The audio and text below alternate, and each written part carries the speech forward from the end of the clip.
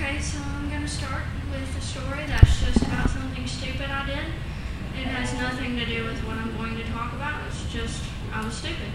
So this morning, I decided I wanted something a little different for breakfast. I was going to be a little spontaneous and make some cinnamon toast. It was going to be great. I was really excited about it. So I walked downstairs. I woke up early just to do this. It was great. And so I got the bread out, butter, cinnamon, sugar. It was great. Put it in the oven. I didn't really know what time to put it on and how long to keep it in there or what temperature, but I was just going to wing it. I was like, I'll just watch it. Well, I did watch it for the first 15 minutes. Oh, no. And I never saw a change in the way that it looked. So I was like, it must not be done. So I just sat down at the island and just kind of waited. I was like, maybe I'll just start feel it. Maybe I'll smell it. And I'll just know it's time to take it out. Well, I did smell it. But I smelled smoke.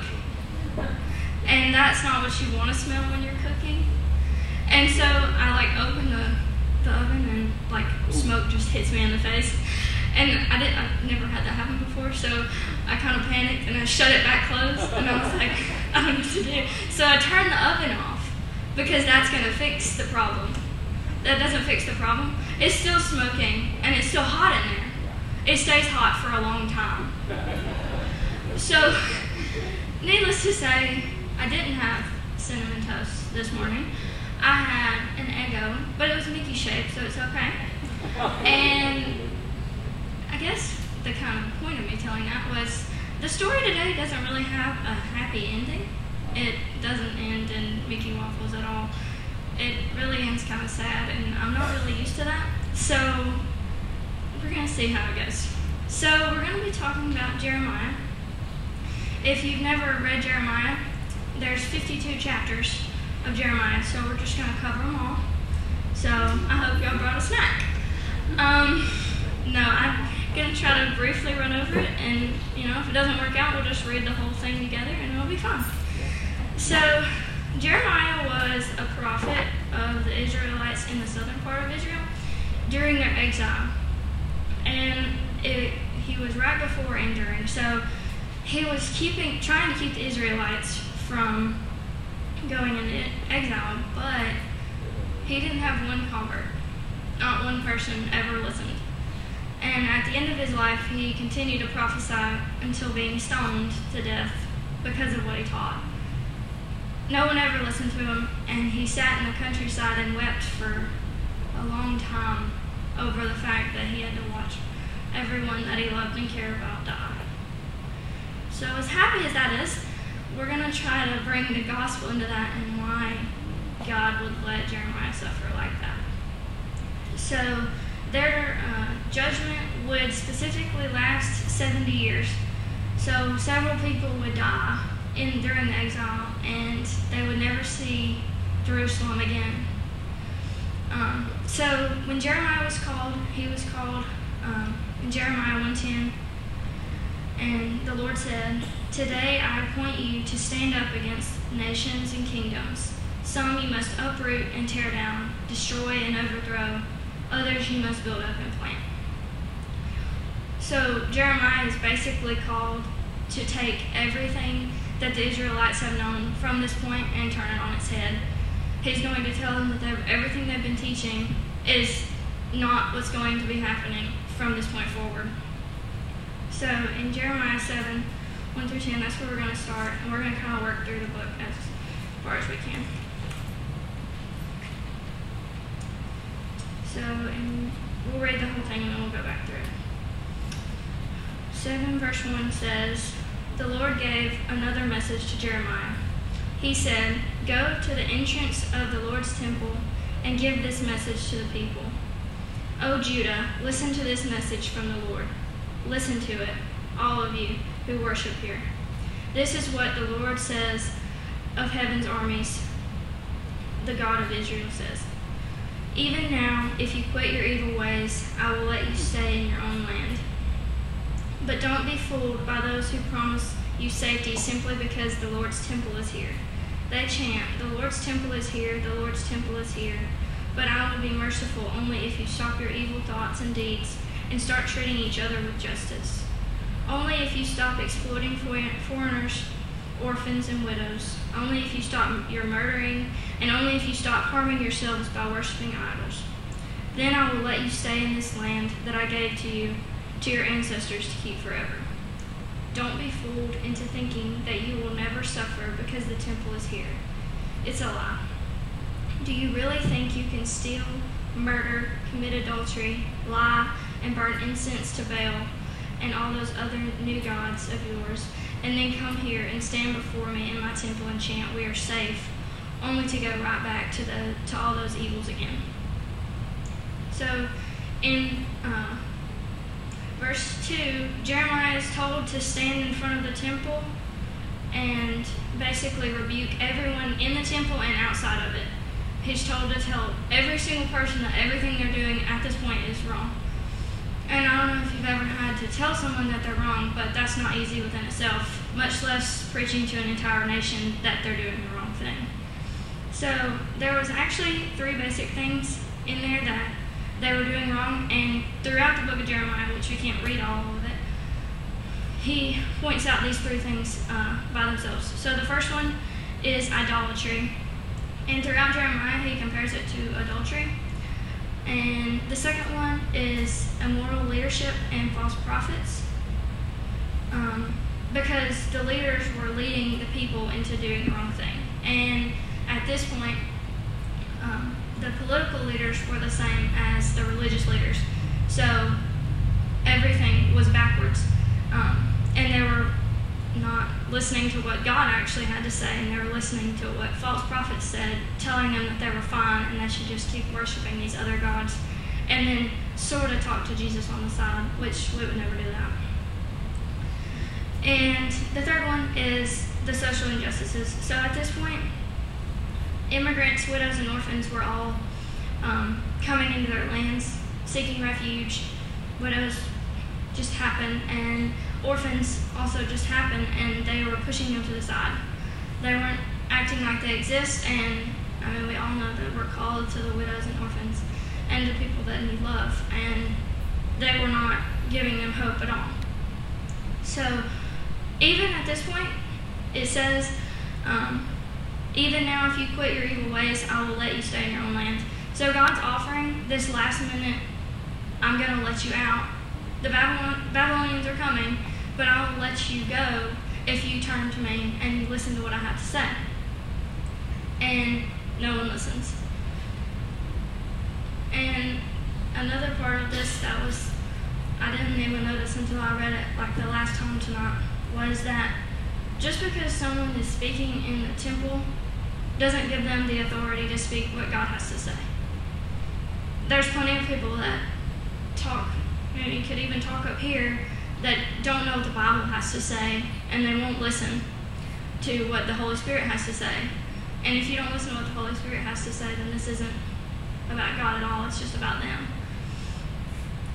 So we're going to skip ahead and see what happens in Jeremiah 29, verse 4.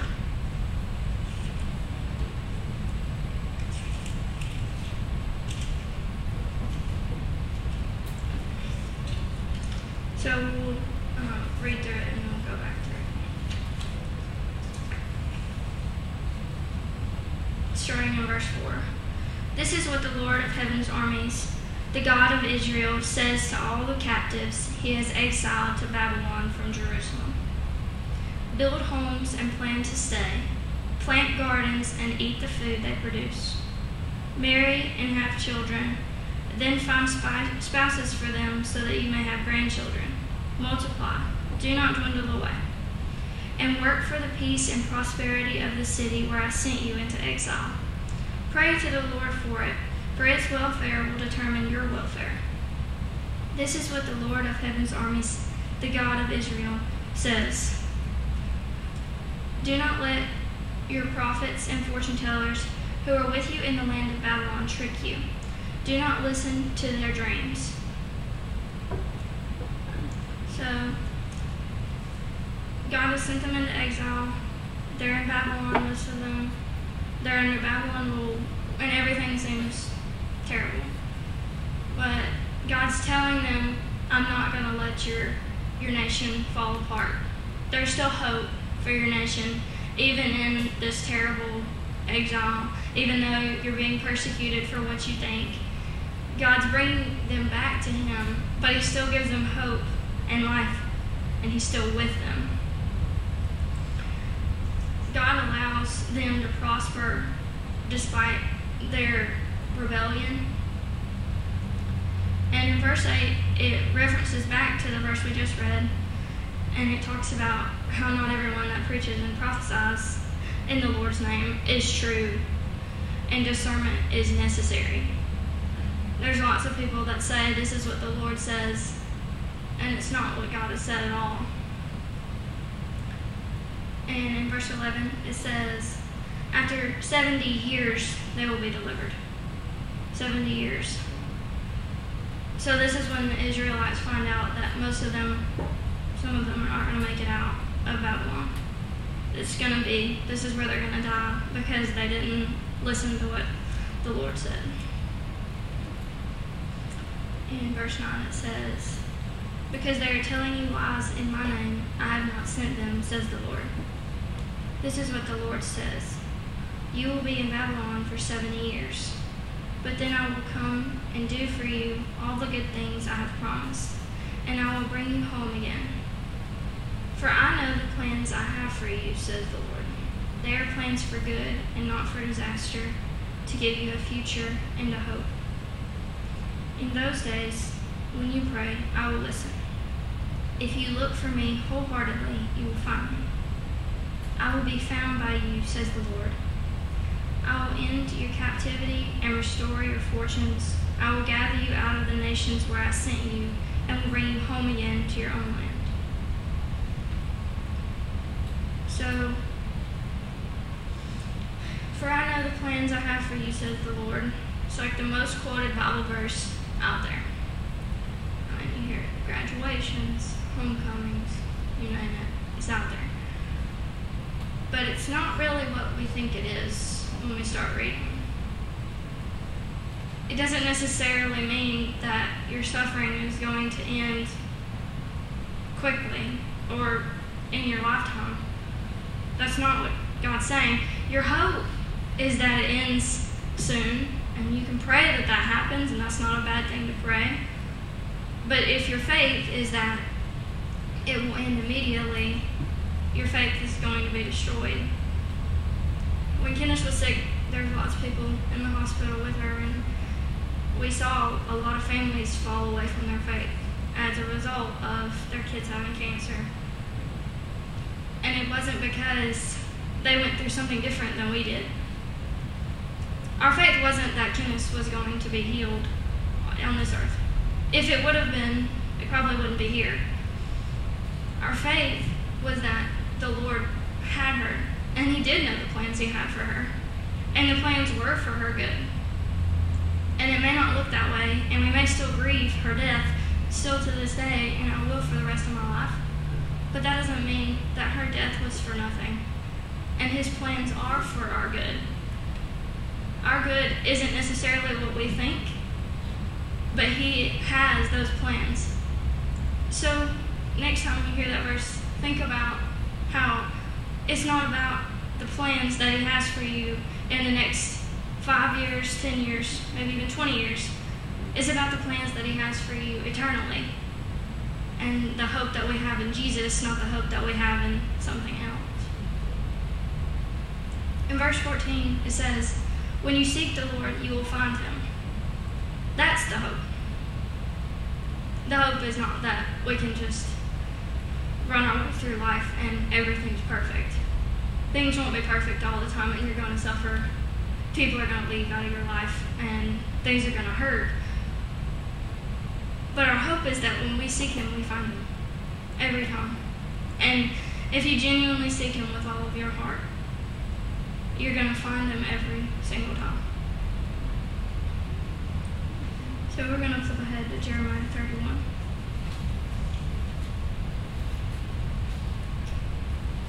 In verse 31, says, "The day is coming, says the Lord, when I will make a new covenant with the people of Israel and Judah. This covenant will not be like the one I made with their ancestors when I took them by the hand and brought them out of the land of Egypt. They broke that covenant, though I loved them as a husband loves a wife, says the Lord. But this is the new covenant I will make with the people of Israel after those days, says the Lord. I will put my instruction deep within them, and I will write them on their hearts. I will be their God, and they will be my people. And they will not need to teach their neighbors, nor will they need to teach their relatives, saying, 'You should know the Lord,' for everyone from least to the greatest will know me already, says the Lord. And I will forgive them their wickedness, and I will never again remember their sins." In verse 31, it says something really cool. It says Israel and Judah.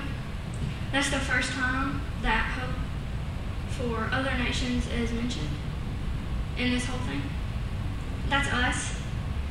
That means that in the other translations it says for the Israelites and the nations. So God is promising a hope for other nations, not just his own. This is like the first time that his people, the focus isn't necessarily just on them. And then on verse 33, it says something kind of weird. It says, "I will make with the people of Israel after those days, says the Lord. I will put my instructions deep within them, and I will write them on their hearts." So that sounds really weird, but it's actually a reference back to when the covenant was given to Moses, and it was written on stone, which, although that's great and helpful and it got the Israelites to this point, it's not personal. It's just a stone that that the priest hold. It's just a stone sitting in the Ark of the Covenant in the temple. And it's not significant in most ways to just the Israelites just walking around day to day. But God says he's going to write it on their hearts. He's going to write it within you. The Holy Spirit is going to reside within you. And that makes it more personal. He's going to write his covenant, and his desires are going to be written on your heart if you listen to what he has to say. And it also says, at the very end, it says, "I will put my instructions deep within them, and I will write them on their hearts. I will be their God, and they will be my people." That's a reference back to Exodus 6:7. It directly says, "I will be their God, and they will be my people." So that takes us back to the Old Covenant. But then, in Hebrews 8:10, he says it again. So it's not just for the Israelites anymore. It's for Judah. It's for the nations. It's for us. And he says, "And they will not need to teach their neighbors, nor will they need to teach their relatives, saying, 'You should know the Lord,' for everyone from the least to the greatest will know me already." He's saying that you won't have to go through a temple. You won't have to talk to some priest to hear what I have to say. I'm going to speak to you directly, because that's the communication that I want to have to you. He's leading to the relationship that we're going to have with Jesus and the relationship we're going to have with the Holy Spirit. So Jeremiah watched his people and his home destroyed after he had already warned them, and they didn't listen.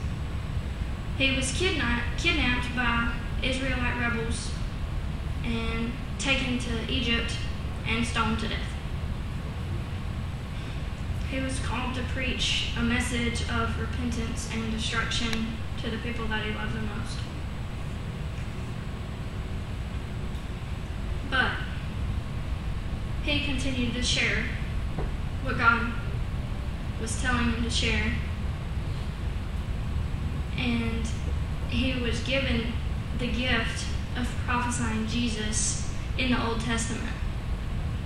And his story may not look like hope to us, but his story is hope because it's the story of the Holy Spirit and the prophesying of Jesus. And long term, eternal hope.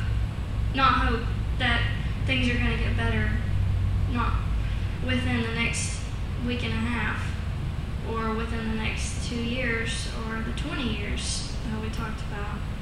Hope that life is going to be better eternally, and when we reside with the Father, that our hope is in Him. Jesus is the covenant of the flesh that He talked about. He's our eternal hope. He's our redemption for us and the Israelite nation. But our physical, financial, or relational suffering is not a result of a lack of faith. It's not a reason to stop loving Jesus when somebody dies, when somebody walks out of your life, or when things happen. That's not a reason to let God fall out of your life. Because our eternal suffering is directly related to our relationship with the Father. And our hope is that maybe things aren't going to get better here, but our hope is that at the end of the day, when we meet the Father, that we see His face and He's proud of us, and He sees that our suffering is worth it, and that we have fulfilled what He's called us to be. So I have a couple questions and then I'll be done. Have you been trying to faith your way out of suffering? If you have enough faith, if you pray enough, that things will get better. Have you questioned or abandoned God because He's putting you through trials? And would your faith and obedience to the truth of God remain as strong as Jeremiah's, even if you were stoned to death? Let's pray. Heavenly Father, thank you for who you are, and thank you for what you've given us. God, I thank you for Jeremiah's story. Though it doesn't look like a story of hope, it's hope for all of us. God, I pray that you help us to listen to what you have to say in our lives, and that we rely on you to end our eternal suffering. I pray that we have the faith that Jeremiah had, and I thank you for allowing your word to penetrate our hearts. God, I pray that throughout this week that we remember that the plans that you have for us are in your timing and are by your grace. God, I thank you for who you are, and I thank you for this message.